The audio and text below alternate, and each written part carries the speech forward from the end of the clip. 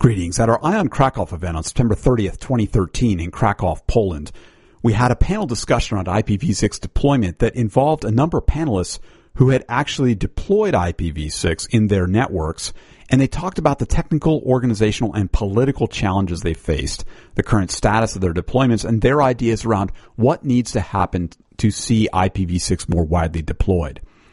The moderator was Jan Zors.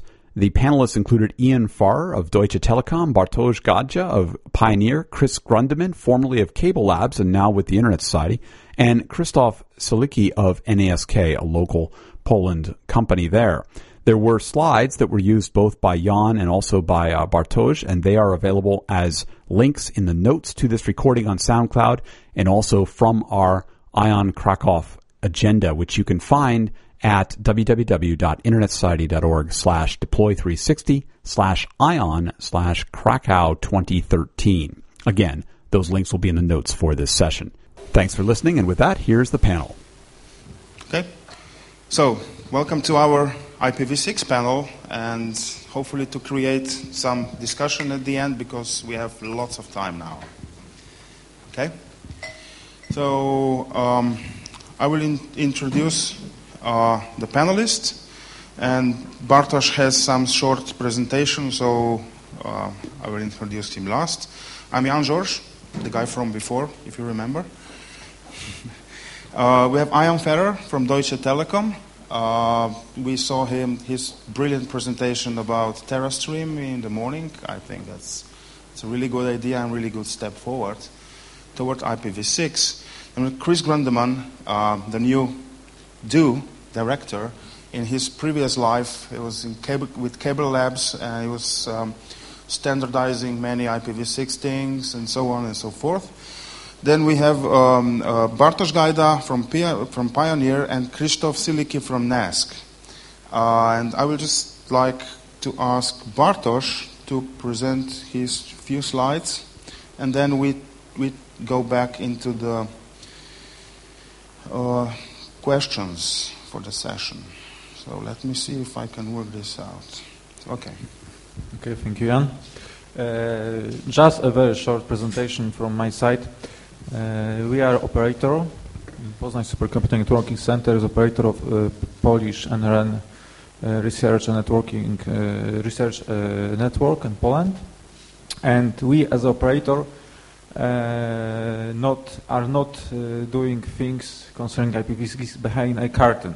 So I'd like to display something, just a few examples of what we have done.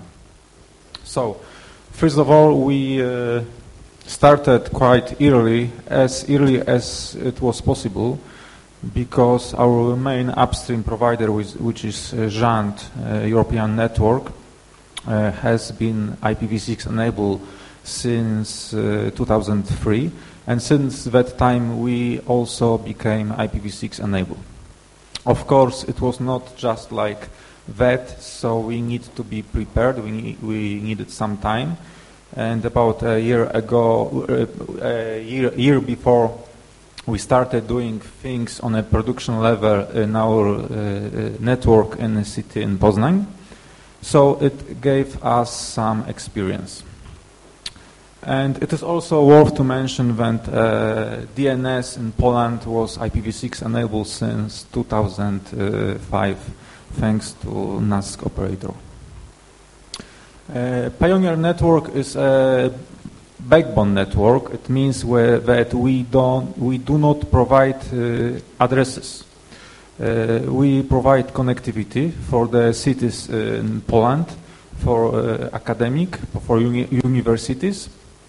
And in each of the cities there are different operators, which usually are LAR registered in RIPE, so they should to get their own address spaces. And as you can see on this map, most of the cities, and even more than displayed, because the slide is a little bit old, have their own IPv6 addresses. But these are addresses. The question may be about services, and this is a different story. I can say a few things about a city in Poznań. So, there was also a nice presentation about users and content. So we are providing connectivity, but we are also a little bit providing the content. So we are acting on two sides. As an example of providing content, in Poznań there is a very big website, which is official website for the Poznań city, and it is quite a huge number of visits, about 10 million visits per month, and it is main place for all information about the city, what's going on. And just before 2011, we wanted to enable IPv6 there, and we hopefully managed. It was not easy, but we did it. Just after it, we discovered that the volume of traffic was quite low, mainly bots, and about 5,000 of requests that counted a few months after it. But it's working. Of course, what was the conclusion after such implementation? There were some issues about firewalls. Not everything was fine, so we had to implement a different firewall for this service. But we thought that it shouldn't be a big problem because the volume of traffic is quite low, so even a different server should do it well. And also some changes in web applications inside. And maybe you can think about the question how to get customers for such content, or how to get customers for IPv6. And I can provide you an answer just on the next slides. Because we are also providing a network for free in Poznań, which is wireless network in the city center. And we also, because we are a part of, we are as a company, as a PSNC, we're responsible for some part of technical side of this implementation. So we wanted to, of course, make IPv6 enable there, and even IPv6 only enable, and dual stack, of course. So this network is now running, but it's only currently a pilot network, but has IPv6 inside. What we learned from that? There were some issues, of course. Again, about firewalls, not everything was working, even a big company with big names, but it concerns mainly DHCP servers. So DHCP v6 server from Checkpoint was not working well. And also what was mentioned before on the presentations, that there are some problems with clients, especially mobile clients. So Windows Mobile is not working well, and also Android. And we can't fix it because this is not our part. Okay, thank you. Okay, thank you for this. So I will try to switch back to my presentation. Let's see how that works. So, can you tell the other panelists, can you tell us a bit about yourself, what you have been doing on IPv6? Okay. Ian? Sorry? Hello, is this thing? Yeah, it sounds like it's working. So, I mean, my presentation this morning, I think, covered most of the things, but I didn't really introduce myself when I started that. So, I've been with Deutsche Telekom for about 14 years in one form or another. But the last couple of years, we've been working exclusively on the development of this TerraStream architecture, which is, a native v6 network. I think at that stage I was pretty new to v6 myself. I mean, it's something that we've been talking about. I've been running RFQs selecting hardware since 2001 that we've had requirements in there for, but not something that we have ever really taken that seriously, I think, until recently. And I mean, hopefully what you saw from what I was talking about this morning, we flipped 180 degrees. It's not a case of saying, well, maybe we'll pop a bit of v6 on top, maybe a bit of dual stack, the softly approach. We're going the other way of saying, if you're going to do it do it properly. And that's kind of one of the design principles that we're following now. So yes, I'm Chris Grundeman. Now I work at the Internet Society. But before that, I worked at Cable Labs, where I led the IPv6 project there, which was basically doing a couple of things. One was updating all of the cable-specific specifications to include IPv6 support. And the other thing was running through the cable network kind of soup to nuts to determine exactly where a migration to IPv6 or even just turning on IPv6 touches things. Because obviously it's not just data services, right? I mean, if you're doing anything else with IP, there's involvement there. So there's a lot of touch points. So looking at kind of holistically across the cable industry, what does it take to turn IPv6 on, and then watching and coaching companies turn it on.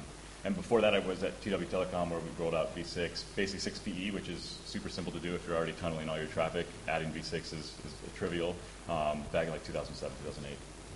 And now HomeNet, HipNet is a big thing. Yeah, definitely. So one of the things we found, at least within the cable space and within the U.S., North America in general, I think Canada has the same problem, is that most of the residential broadband providers historically have not provided CPE. So everything's kind of bring your own. DSL's a little bit has handed out more routers than cable guys have, but cable specifically has almost never handed out anything other than just a cable modem. So the router and everything else was brought by the subscriber, and that becomes a major problem when less than 10% of the routers available for sale today support IPv6. So you can turn IPv6 on in your network, and it goes nowhere, right? It just hits that wall at the end of the customer's home or their old router sitting there.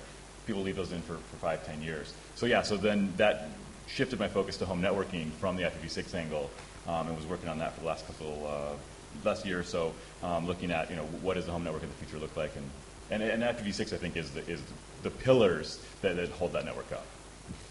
Okay, thank you, Krzysztof.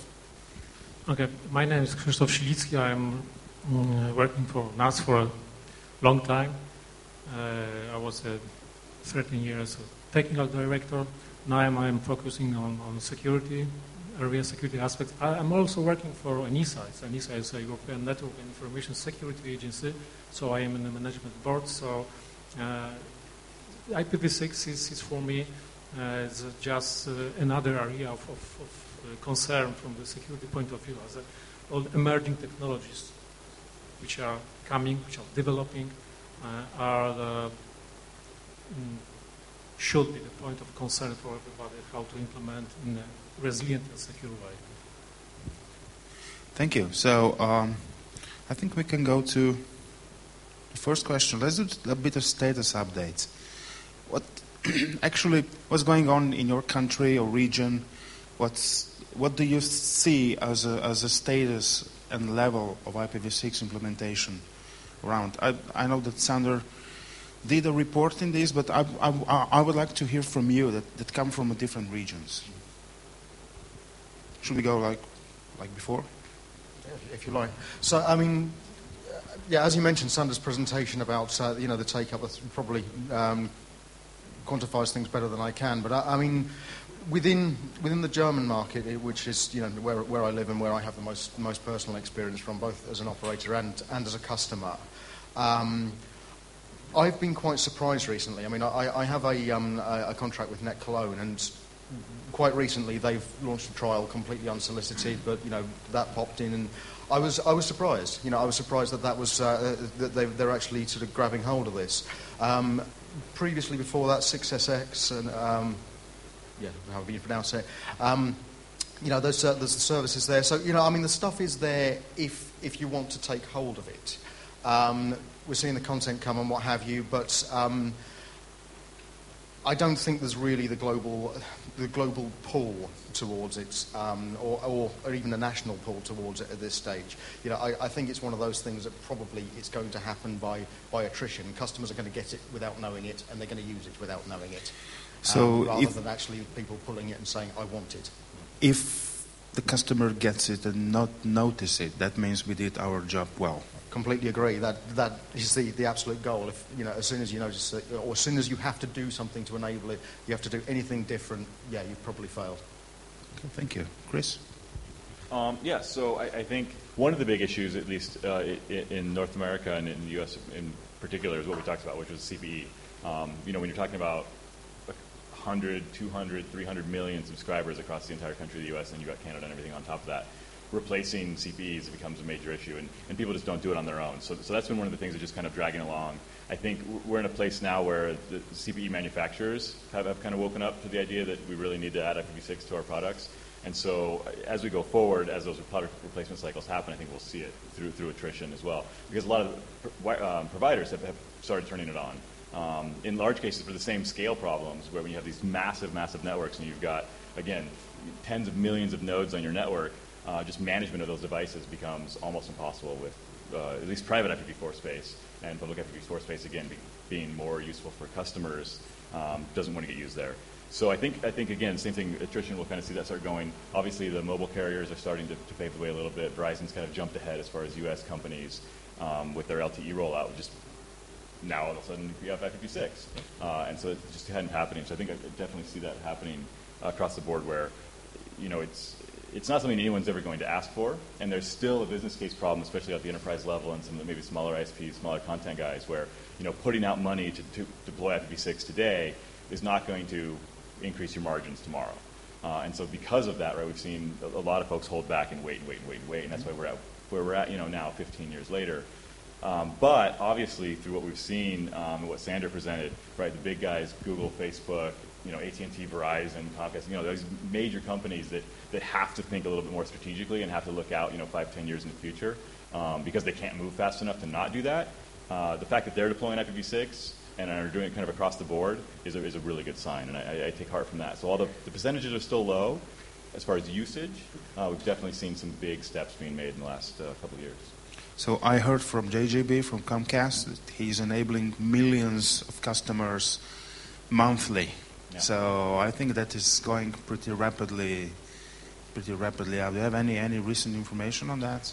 Yeah, well, so cable companies have a kind of an advantage in the residential market because DOCSIS 3.0 implemented IPv6 in the spec as, when it was written in 2007. And what makes that nice is not that they thought of it to include IPv6 in 2007 necessarily, was the fact that today cable companies are rolling out DOCSIS 3.0 because of a number of other benefits they get with it, right? So they're upgrading their entire systems because they want higher speeds to provide to their customers for the large part. And oh, by the way, you get IPv6 with that. So it's kind of nice that there actually becomes this business case where if you want to increase the speed to your customers, you roll out DOCSIS 3.0, now all of a sudden turning on V6 becomes fairly trivial.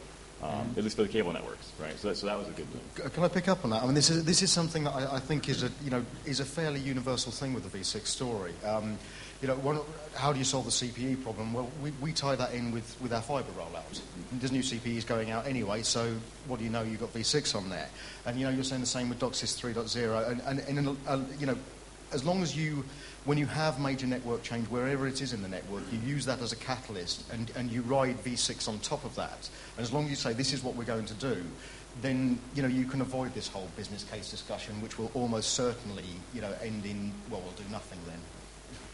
Okay. Let's hear the update from Poland. As I presented, we are offering IPv6 since 10 years.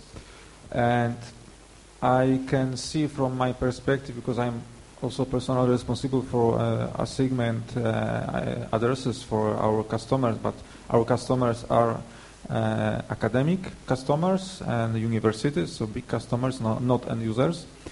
And I see that the level of, let's say, the last obstacle which was in the people has been changing. So people are more aware that IPv6 is not some future, but it should be going now. And to be more concrete, we enabled a few customers last years, Poznań University of Technology and different ones. So I can see a little progress, but it is not so big. On the other hand, I am still surprised how many obstacles and details we can overcome. I mean, in implementation, in the servers, in the firewalls, there are still some problems we have to fight to overcome, and it's not good from this perspective. Okay, so Krzysztof, what are the telecoms doing here in Poland? Well, as we have seen from the Sandra statistics, there's Close to zero. much work to be done. And well, it's a good question. From time to time, the Polish NRA, National Regulatory Authority, have the seminars about the IPv6 development and so on. So during those seminars, you can learn that operators who are probably the most advanced in deploying the IPv6 are mobile operators, big names, mobile operators. Of course, on the other hand, you have the academic networks that are traditionally some step ahead. But it's the question of awareness of the users. So, but it's like this that everybody is waiting to the last possible point to deploy, and this is because, as Bartosz said, there are some technical problems. Maybe there's no business cases. But what is important for smaller ISPs? This is the problem, because they have no business cases, they have no money, they have no budget to implement this. But on the other hand, those who are just starting the business, they have no choice, because the IPv4 address space disappeared. So probably they are forced to implement IPv6 and then ask upstream providers to have a service. So what's the name of that bird that sticks the head in the sand? So, okay, let's move on to the next question. Actually, I picked two of Krzysztof's questions because I thought they were really, really good. So is there any expectation from operators or providers' view from implementing IPv6 in terms of network resilience and security? So. This is a good question, and there is ENISA have done the survey a couple of years ago, it's 2009, among the operators and ISPs in Europe about what are their expectations from IPv6 development in terms of resilience and security. And the answer is, well, they are not expecting. They are not expecting that IPv6 development is a factor that can help them to have their networks more resilient, more secure, and so on. So IPv6 is not more secure and not more resilient than IPv4? We can't say that. And because the second observation, just reading this report, was that those operators are not aware of what can they have from what kind of new features or new possibilities they can have if they implement IPv6. So it's rather the gap between opportunities versus awareness. Yes, and now IPsec is moved to should, so. Bartek, what do you think?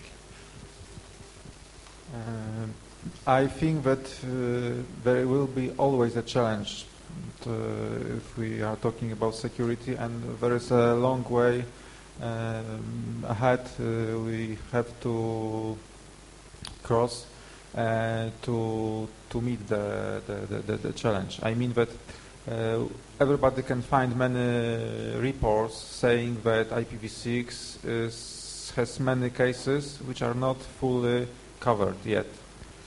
But it shouldn't stop us with implementation. So what we can do, I think its best approach is to do step by step and be prepared what can happen. Okay, Chris?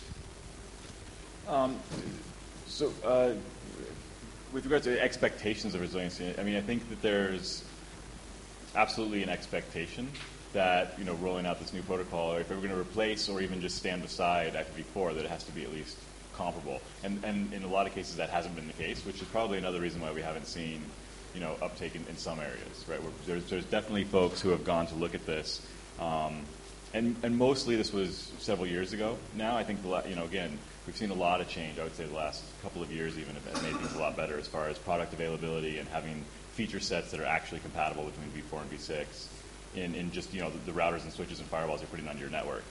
Just couldn't secure v6 the way that they could with v4. So I think there's definitely an expectation that it needs to be there, and I think there may be a view that it's not there, which may be causing some of the friction. Absolutely. One of the other things, though, that kind of flips that on its head, that a lot of people miss in a lot of cases, especially at the enterprise level, is that not rolling out IPv6 doesn't protect you from IPv6 security flaws, right? Because you've got Teredo and I can't say the other protocol, but you've got auto-configuring protocols that are actually running IPv6 over your v4 network. And so if you're doing even DPI, right, on a v4 packet, you don't see this v6 packet that's stuck inside of there. And so I think security and resiliency are big pieces of the puzzle. I don't think that there's a clear-cut, one-size-fits-all mold that everyone falls into. But it's definitely something that needs to be thought about. And I think more and more people are thinking about it. Unfortunately, in a lot of things with networking, security is an afterthought anyway. Jan? The way I think to roll those two together, one of the things that our experience has been is that clearly there is not the diligence in testing going into the v6 stacks and implementations in even in very mainstream, well-known vendors' products, and I think there's a real concern there.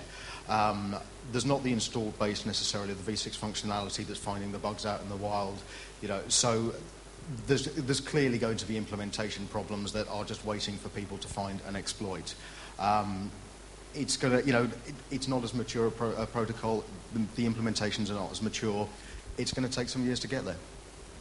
So you are using IPv6 only in your transport part of the network, right? So you ever requested the security feature parity from the vendor? Security feature parity of v4 or with v4 to have same level of security in v6. So I mean, my point there is about the implementations of the stacks, BGP transport over v6 or whatever it happens to be. That these things we're seeing just in very very basic functionality. Some fairly glaring bugs, which I would take as a sign of this is not really being tested or this has not been deployed that widely. So these bugs are not being found.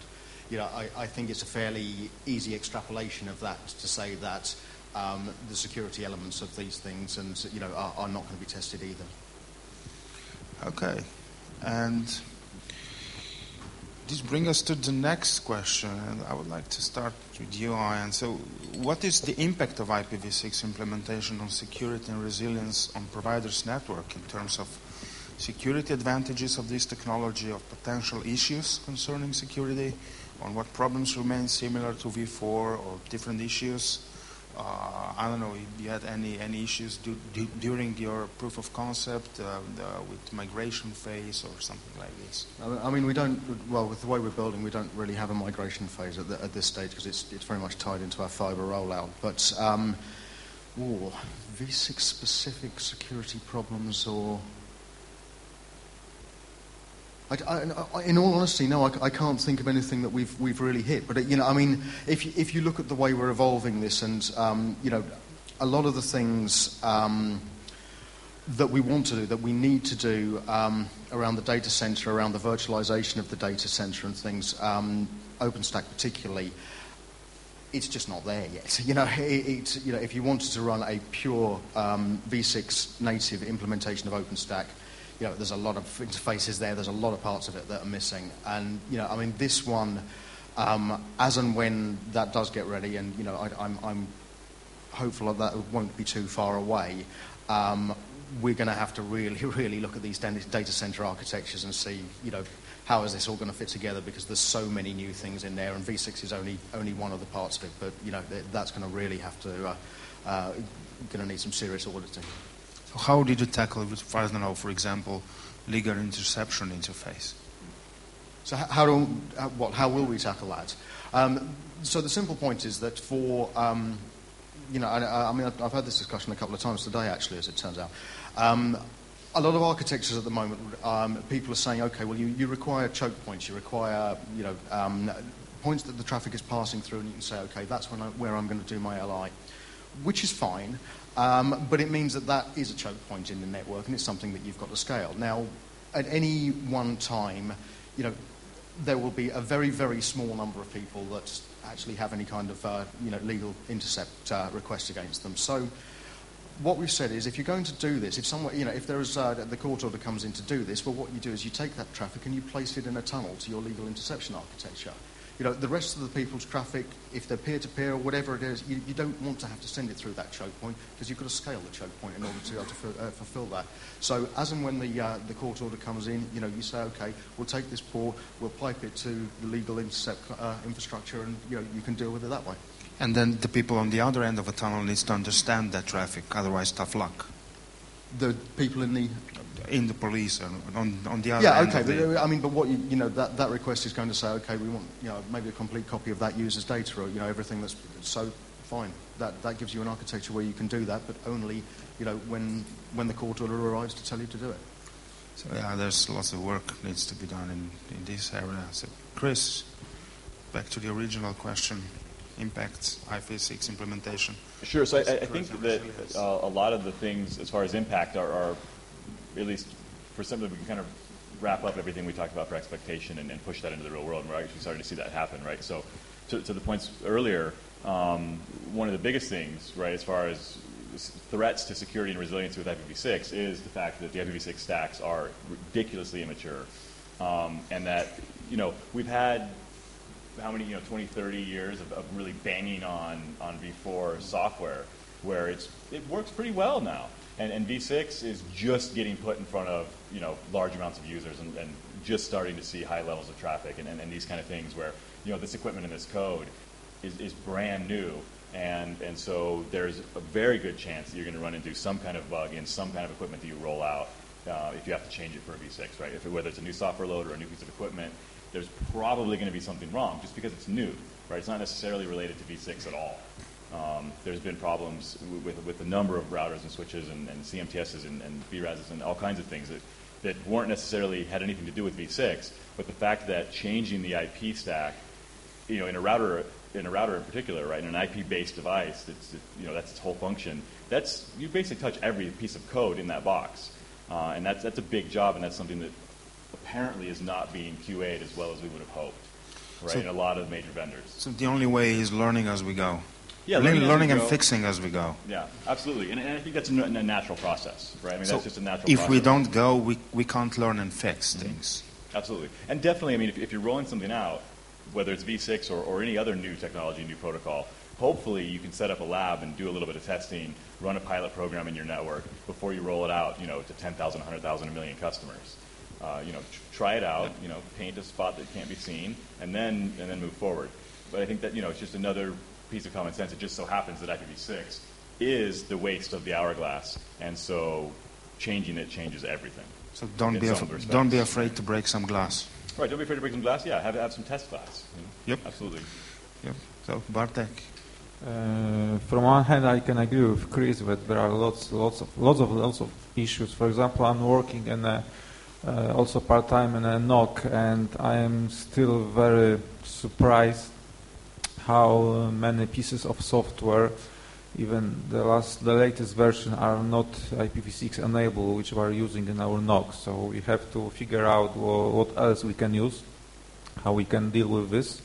Hopefully, we don't have very many so far customers, so we have time for playing, for testing different solutions, different cases, and things like that. But on the other hand, from the backbone side of the network, I don't see much issues. It's just running. So from this point of view, we can feel good. Yeah. I fully agree that we should start now testing and trying some solutions to learn how to get implementations which are more secure and resilient. I was interested. Do we have now any evidence of incidents, let's say security incidents, from IPv6 world? And as a matter of fact, there's a little of this information available. It doesn't mean that there's no problem at all, but some data you can obtain are very interesting, because I was asking if probably those known threats or types of attacks known from IPv4 attacks are still valid in IPv6 environment, probably DDoSes. And so I went to Arbor Networks reports and learned that they report that only 4% of customers, their customers or respondents encountered the DDoS attacks. Is it much or not? Rather not, but compare the traffic, IPv4 traffic compared to IPv6. So maybe now there's a point when we can learn, because there are attacks, maybe they are not very serious, maybe they are not big amount of this, but they exist. Another example is from one of the American companies that published their report. They have many customers, they are using IPv6, and the most popular, let's say, attack or security incident is coming from the coexistence between IPv4 and IPv6, because there will be the transition phase from one technology to another, and during this phase probably there are so many important threats we have to address, like for instance all those tunneling technologies that can pose the security flows of holes across the firewalls. They are not aware of this, and so on. So the tunneling technologies or translating technologies, all those are, everybody knows from years that there's a possible security flow. But yeah, the attacks exist now. So those threats or vulnerabilities are used by underground now to maybe they are also testing the possibilities. So from our perspective is just also learn how to combat with this. Anyone has any data on this, on security incidents on V6? No? Okay. A question, you were talking about DOCSIS 3.0, and is there any kind of V6 firewalling or anything that's on by default as part of that spec? So there's nothing V6 specific for sure. It's all kind of treated the same. To harken back to the last panel, there's basically a BCP38 function built into DOCSIS 3.0, which is, they call it source address verification, which is, to David's point, just a simple filter, right? If I didn't give you this address, you can't send traffic from it. But as far as firewalling, there's not much. So that's left up to the customer device again. What we're seeing, though, is interesting, is a lot of cable companies now are rolling out actual CPE more and more so, which I think is more closer to the European model and more towards the DSL model, in large part to upgrade to DOCSIS 3.0 for one reason. And another part is to get IPv6 involved. And then the other thing is then they actually have a firewall in the home that they can control to some extent, or at least know that it's there, right, so that their customers don't get infected. Yeah, I mean, there's some work going on in the ITF to discuss default policies and those kind of things, because I mean there is a potential hole here, of V4 firewalling and things. This is all well established. You could have all of that, and your V4 front door is triple bolted, but your V6 windows are wide open. It's quite possible that can happen. Okay, and actually this brings us to our two questions. So we have been discussing this BCP38, anti-spoofing, and all that stuff. It seems that it's not getting much ground, but if we're building the IPv6 networks, these are new networks, we probably should think of implementing BCP38 and anti-spoofing mechanisms while we are building the new networks, right? Do you guys see any actual usage of BCP38 in IPv6 builds? Shall I go first on that? I mean, from the way we've designed TerraStream, it's not just an afterthought. It's kind of fundamental to how the whole thing works. Customers are identified by their V6 address or one particular prefix that's allocated for them. That's going to be there throughout the life of their contract. So you know that customer belongs to that, and so this is the basis of an ACL for there. Again, for different traffic types that we're identifying, those are going to be based on the prefixes, the source and the destination prefixes. ACLs will enforce that. So it's not just a kind of well, we might put that on if we think about it. It's fundamental to how we're going to architect our services. So you actually pre-built this in the architecture of the network? Well, the thing is, I mean, if you've got your addressing architecture planned out from day one, this is how you're going to build your network, you can turn that into exceedingly simple, replicable ACLs that exist on every port of every device. And you don't end up in this situation where you've got 15,000 ACL entries on there and things, you've got no idea what's going on. It becomes, very, very small, very, very easy to monitor, and, through configuration checking, you can ensure that those things are in place. And as long as you've taken this into account from day one, rather than, in 3 years' time thinking, oh, maybe we should have done that. This is actually a great message. So, guys, you heard, if you're building a new IPv6 network, think about this from the day one. Anyone else want to take on this? I don't have anything specific to BCP38 and IPv6. I think that I'd just like to echo, though, that statement that you are building a completely new logical network when you roll out IPv6, right? I mean, and there's a lot of synergies, there's a lot of things you can reuse, and there's a lot of, it's not all the work, but you really are building a new logical network. And so whatever security flaws or resiliency problems or scaling issues you have in your current v4 network, you don't have to propagate those over, right? You can build a better network on the same physical infrastructure, and with the mind that eventually v4 will become less important, and in 15, 20 years you may be able to turn it off, depending on who you are.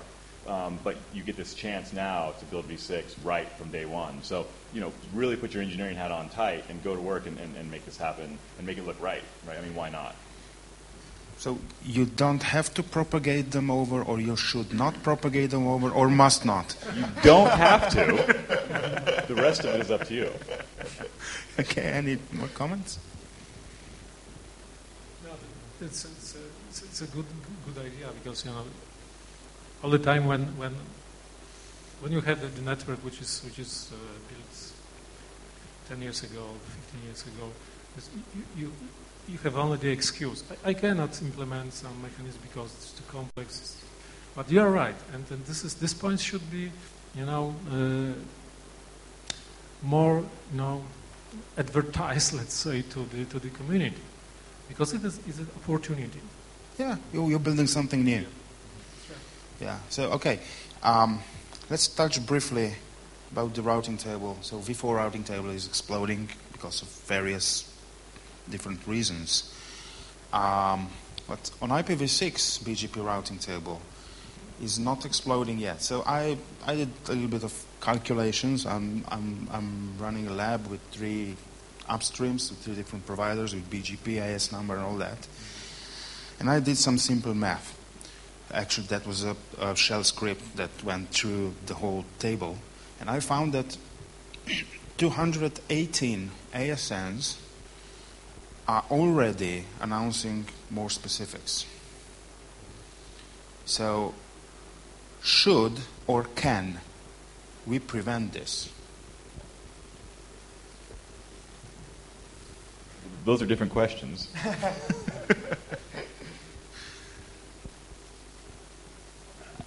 And I think just at kind of a high level, right? I mean, a significant portion of the v4 deaggregation is misconfigurations and stuff people don't know what they're doing, right? I mean, probably, I don't know if I can say most of it, but a very large chunk of the BGP routing table is cruft, right? It's stuff that doesn't have to be in there. But there's also a very significant amount of stuff that really is useful for some measure of useful for some network operator in some area, right? So a lot of it's traffic engineering. For whatever reason, it comes down to that's just the way they're going to do it. And so I think we're going to see that at least carry over to v6. What we can hopefully do, and what we should absolutely do, is not carry over all of the extra stuff, right? Not have people's routing policies that are just broken carried over to v6 that propagate routes all over the place just because they can, or because they don't know any better, right? So I think we'll still see some.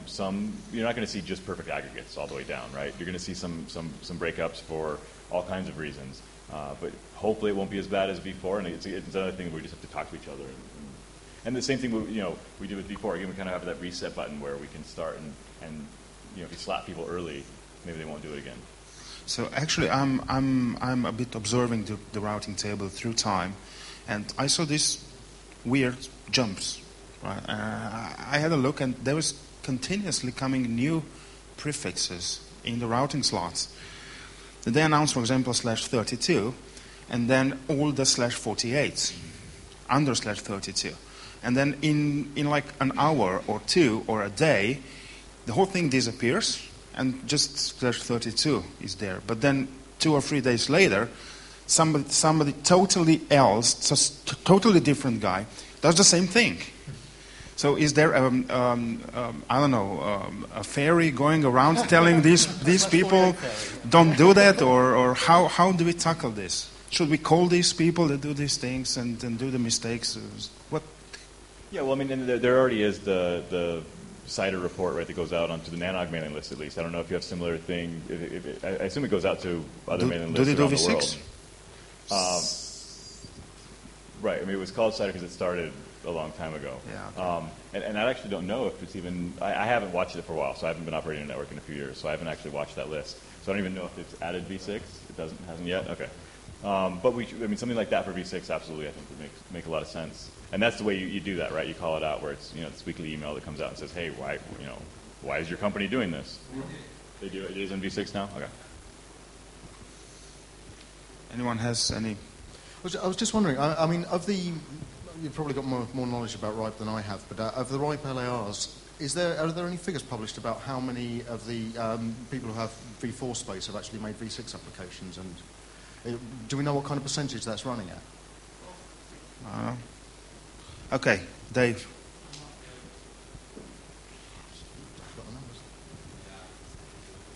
You have been blocked by an ACL. Okay. Just to respond to that quickly, there's IPv6 Ripeness, which was an initiative to give LIRs a series of stars. And you'd achieve those stars by doing all sorts of things like applying for an allocation, making assignments out of it. So yes, if you have a look, I don't know the numbers off the top of my head, go and have a look at who have the most stars in IPv6 Ripeness, and that gives you some kind of indication of deployment based on allocations requested, space requested. Yeah, and when they were collecting the ideas, because they had 4 stars, and they were collecting the ideas who to give the 5th star, my suggestion was call that LAR or ISP to their help desk and say, I have an IPv6 problem. And depending on if the response is, yeah, sure, how can I help you? Then there we go, 5th star. Otherwise, nope. So, okay, I hope that there are some questions from the audience. Are there any questions? Some further discussion?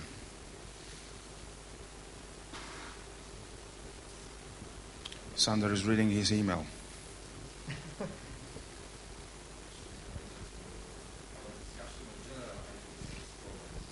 General.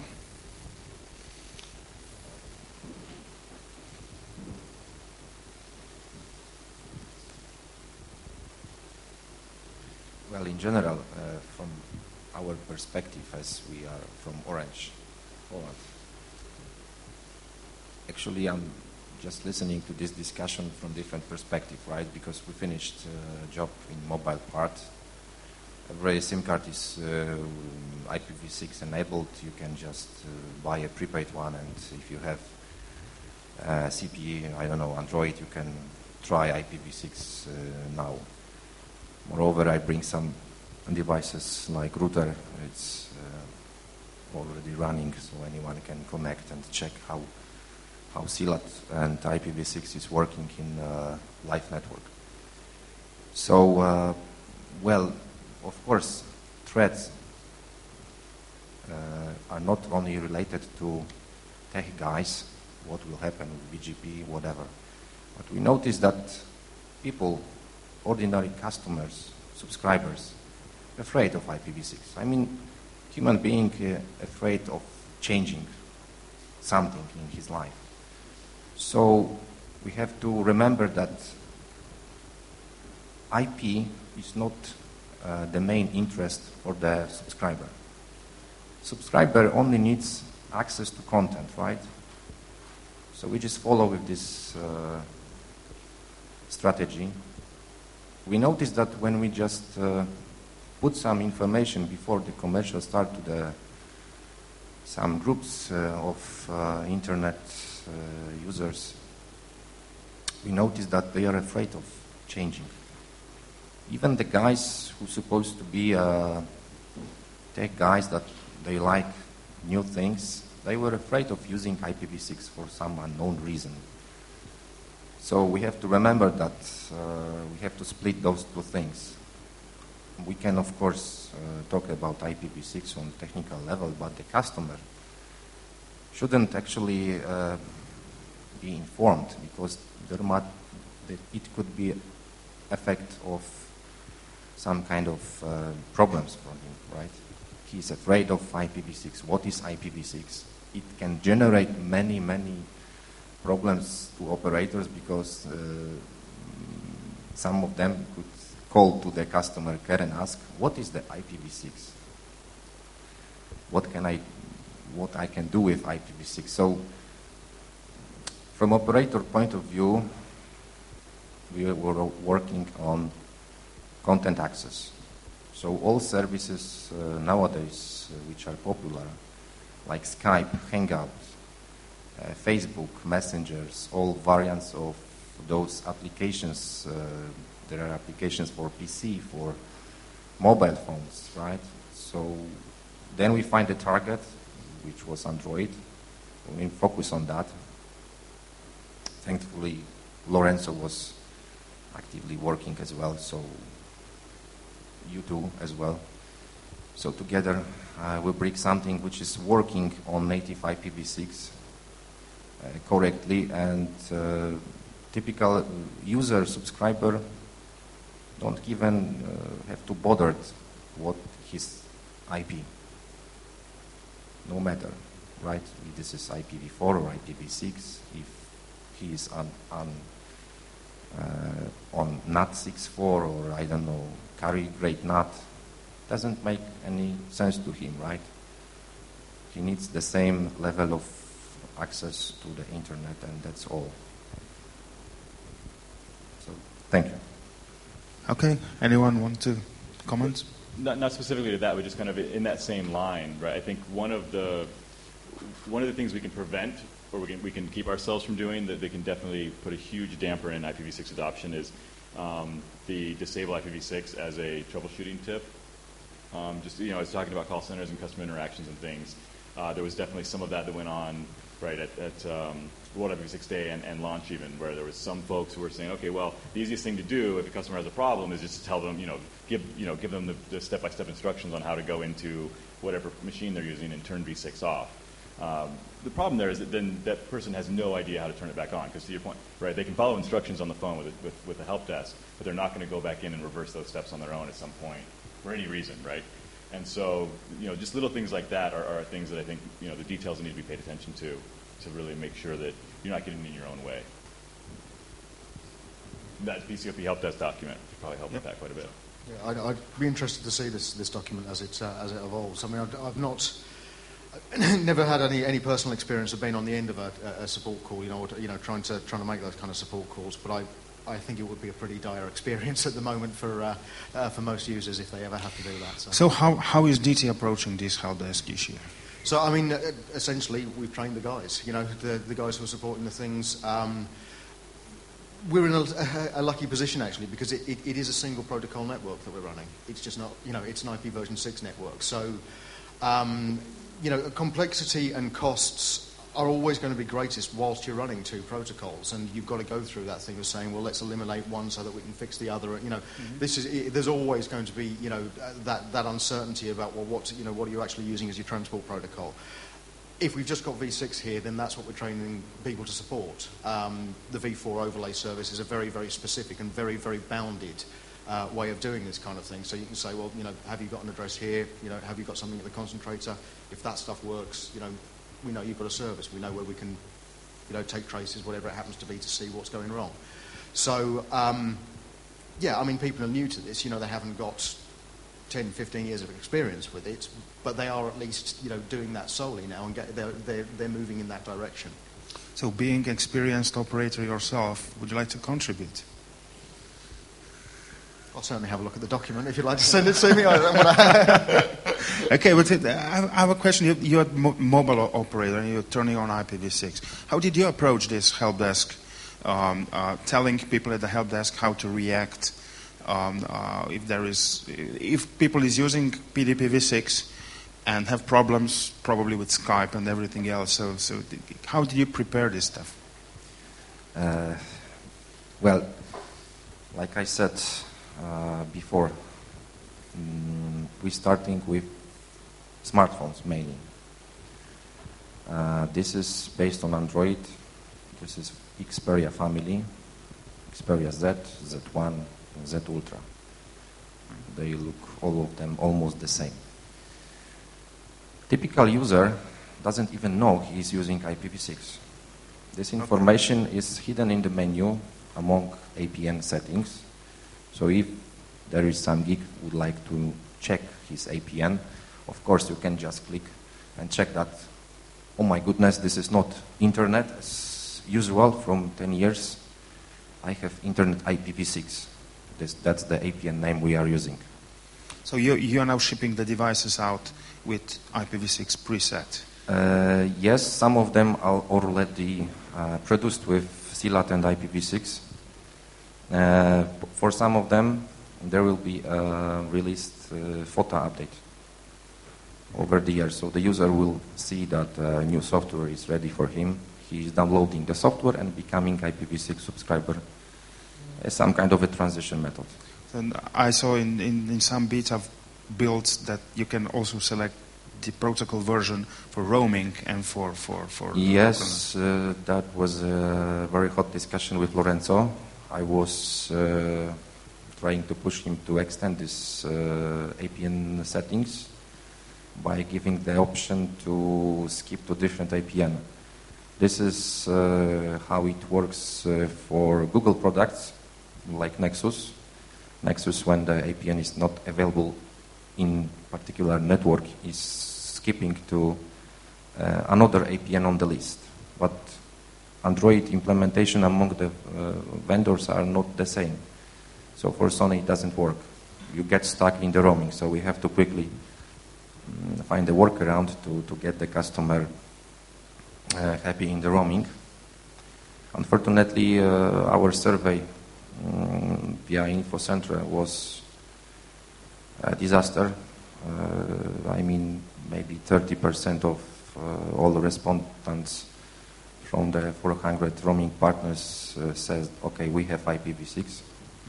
70% says we are not ready either with the network part like SGSN, or we are not ready with the billing part. So we simply disabled IPv6 in roaming, waiting for better times. Nowadays, we left IPv4 roaming field. So the user is using IPv6 at home PLMN. Whenever he goes to VPLMN, he is using IPv4. This is a little trick we did in our IP core. So you disabled V6 roaming. So you're actually actively preventing me now to use my IPv6 to roam back to Slovenia. You are welcome in Orange. If you have IPv6 APN, you can use it in Orange. We are not. This is only for our customers. Oh, okay. That's of course not a very good solution, because we have to deploy two same APNs with the same name but with the different PDP types. This could be done in our core. It works fine. But I was expecting Lorenzo actually to extend this menu by adding not only PDP type for roaming. Let's add one field, extensional APN for roaming, right? Then you can switch, you can play, you have full options to configure in one place, which is of course for the customers the best thing, not to play with the settings in the menu. But nowadays IPv6 is not available for the basic APN in roaming for Orange customers, Orange Poland customers, because there is no sufficient way of logic how to fall back to different APN. Yeah. So it's interesting times working for the mobile operator deploying IPv6. Yes, it's very interesting. Of course, our company is preparing themselves to be ready for the first IPv6 customers. So the customer care exactly knows what to do, what to check, how to check the subscriber. Our billing also is prepared for that, so you can see that the user is using internet IPv6. And let's say the consultants are not, they shouldn't tell the customer, oh my goodness, you are using IPv6. You are lost, right? But of course, like I said, we are ready. We will see in the future. Those terminals are not cheap, so not many customers buying them, so we have to wait a little bit, maybe 2 months or 3. We will see. Thank you. It's all good stuff. People is working on it. Could I just ask a question there about, so once you've got V6 connectivity out to your customers, do you then plan to enable customer-facing services to dual stack those internally as well, or do you just see it as being providing V6 transport connectivity to customers? Together with Michael, our IP core specialist, we decided that we are not doing any dual stack in mobile. We decided 2 years ago, which was a little bit maybe crazy, that we are going to native IPv6. 2 years ago, even the CLAT does not exist, or we don't know about this feature. So actually, we were thinking how to override this IPv4 retailers, right? Our NAT was not able to do it. But nowadays, it was a good decision, because we didn't spend money for licenses for dual stack. Moreover, our IP core is changing. We're changing the vendor for IP core, so we want to spend sufficient amount of money and to have native IPv6. So we just do it with no enormous amount of money. But hopefully we were not only the ones, so the CLAT was, I don't know, invented. And it works almost like native IPv4. Of course, you can find some services, I don't know, SIP is not working, right? Skype. Skype is working. IPv6? Yes, there is a patch for Skype, and cool. We had a couple of discussion with Windows, very hot discussion, but they finally did it. Okay. But Hangout was disaster, because they replaced Gtalk, which was fantastic. It has support. It was very good support, including the mixed clients when one party is IPv4, the second party is IPv6, or whatever. What you even imagine, everything was working fine. But suddenly, I noticed Hangout on new Google devices, and it was total disaster. But together with Lorenzo, we did it. So Okay. it's working now. What will be tomorrow, hard to say, because they are updating it very, very often. So, well, Okay, thank you for this update. So, well, what I heard from Lee, if I come back to this help desk doc, that when Time Warner Cable was looking into the help desk calls on the World V6 day, there were more wrong number calls than IPv6 calls. So this terms that this is a mental state of people don't want to go there. So, but I think, how are we time? We done? We Okay. are run out So of time. yeah, any closing remarks? Anything you want to tell people on the stream, in the room? I mean, I think, across the course of the day, I think I've said pretty much everything that, that I've got to say about this. Yeah, I think it's fairly self-evident that the protocol's time has come. Okay, it's maybe not as mature as what's gone before, but the critical mass is now here. And that maturity, through deployment, through usage, it's going to come quickly. So, we've heard a lot of excuses. I've heard these things inside our business, and I've heard them from all over the place. But I think the excuses are becoming thinner and thinner. There's really answers, and there's proof that those excuses are not barriers for deployment. So get on and do it. Okay. I think today we definitely talked about a little bit of the warts and some of the things behind the curtain for IPv6, but I just want to make sure that doesn't discourage anyone, right? I think that the only thing that we can do to fix all of these things is to continue to deploy and to continue to move forward. So I guess the closing remark would be go forth and deploy IPv6.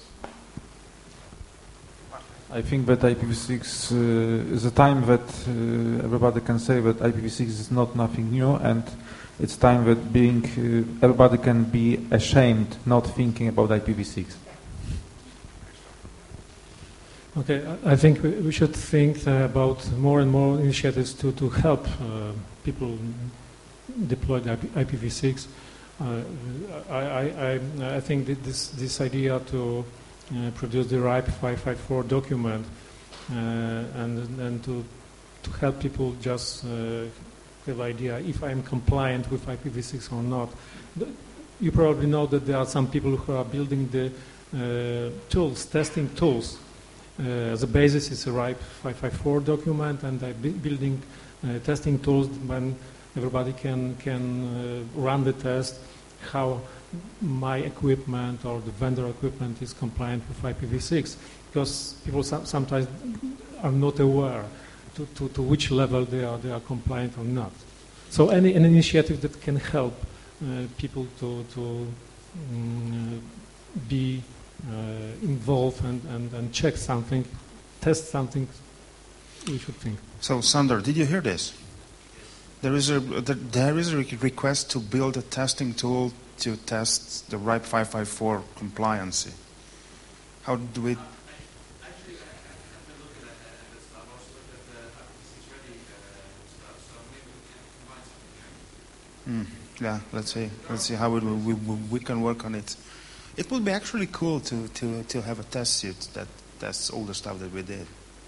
Okay, thank you very much. I would really like to thank you to all four the panelists, and I'm taking it over to Dan that will close down the day. Thank you. All right, well, thank you all. I'm just going to close because we're at the time to get ready for the social and for events that are here, to just say thank you all for coming here. Thank you to those who have been watching us live. We've seen people throughout the day watching, and we thank you all for being here at this ION Krakow event. And please do check out our website. It's www.internetsociety.org/deploy360. We're here to help you. Jan, you've seen, myself, Megan Cruz, who's been off over there, and Chris now joining our team as well. We're here to help you get IPv6, DNSSEC, and routing technologies deployed. So please, we're here. Let us know how we can help you. And let's just get out there and get this stuff deployed. You have been listening to a recording from our ION Krakow event that occurred on September 30th, 2013 in Krakow, Poland. For more information about this event, to listen to other sessions, look at slides, or view video recordings, you can go to www.internetsociety.org/deploy360/ion/Krakow 2013. Or you can simply go to www.internetsociety.org/deploy360 to learn about our overall program to accelerate the deployment of key internet technologies such as IPv6, DNSSEC, and routing resiliency/security technologies. Our ION events are held several times a year around the world and provide a great way to meet in person and learn from experts in the field and to learn about how you can get involved with doing further deployment of these technologies. You can go to www.internetsociety.org/deploy360/ion to learn about the next event that we have planned. We welcome your feedback about this or any of our other programs. You can leave it for us at our website or by email at the contact address listed there. You may also leave it for us on any of the social networks to which this recording is posted. Thank you for listening, and again, please do let us know how we can help you get these technologies deployed. Thank you.